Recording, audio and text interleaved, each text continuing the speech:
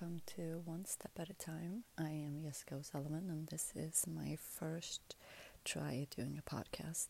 In this podcast, I will talk about mental health, anxiety, depression, post-traumatic stress disorder, disassociation, heartbreak, love, womanhood, and everything else that comes to my mind. I'm a survivor of abuse all the way back to childhood, and I feel like I would like to share my story and maybe it could help others. Today I thought my first little episode would be about mornings.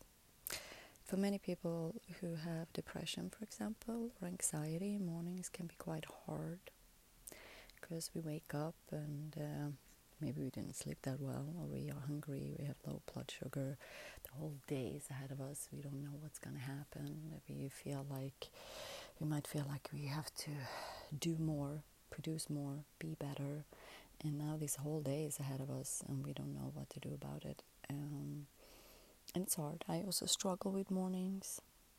I do. I am often sad in the morning, or I feel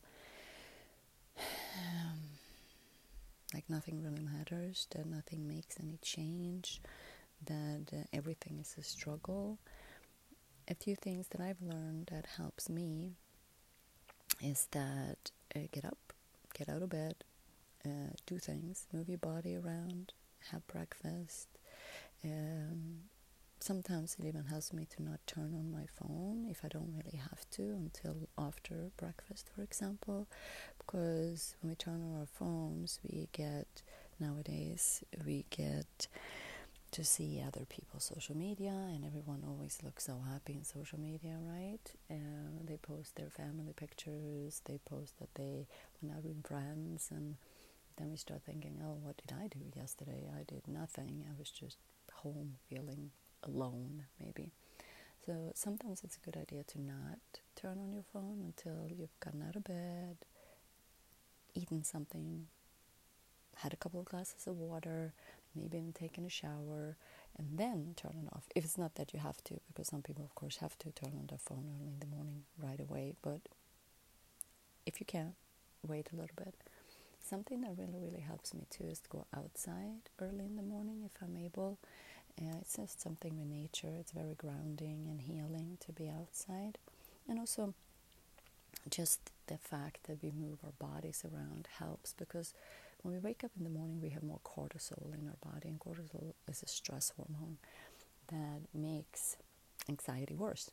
So, and one thing to do about that stress hormone is to move our bodies. And also fresh air, it's a well-known fact that it helps mental health. So if you're able, get out a little bit in the morning.